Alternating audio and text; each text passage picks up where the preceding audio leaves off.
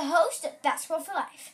Today, in this episode, we're going to be talking about how has basketball changed from when it started to now. Okay, we're going to interview some people, okay? We're going to be right back in a couple minutes. Okay, so this is Donovan, who we asked him the question to how has basketball changed from when it started to now? Okay, so basketball was created, or the game was created in 1891 by Dr. James Naismith. Back then, it was kind of just, you just shot the ball into the basket. There was no, lines on the court. Now they have free throws and three-pointers, and the court is a lot bigger, so the game has evolved a lot since then. Thank you very much, Donovan. We're here with another person talking about basketball.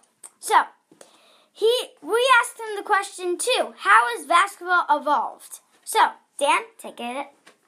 So, my understanding is that it started at a YMCA, and they would use peach baskets instead of regular baskets. So someone had to bring a ladder to the hoop and climb up the ladder to take the ball out of the peach basket and then hand it to the next person, and then they would have another play.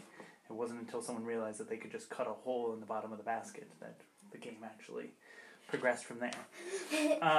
And then the game evolved based on athleticism and who was allowed to play and all that sort of stuff. So for a while in college, during, I believe it was when, I want to say Wilt Chamberlain, maybe Kareem Abdul-Jabbar was playing, they outlawed the slam dunk because they deemed it to be an unfair advantage for a tall person to just put the ball through the hoop.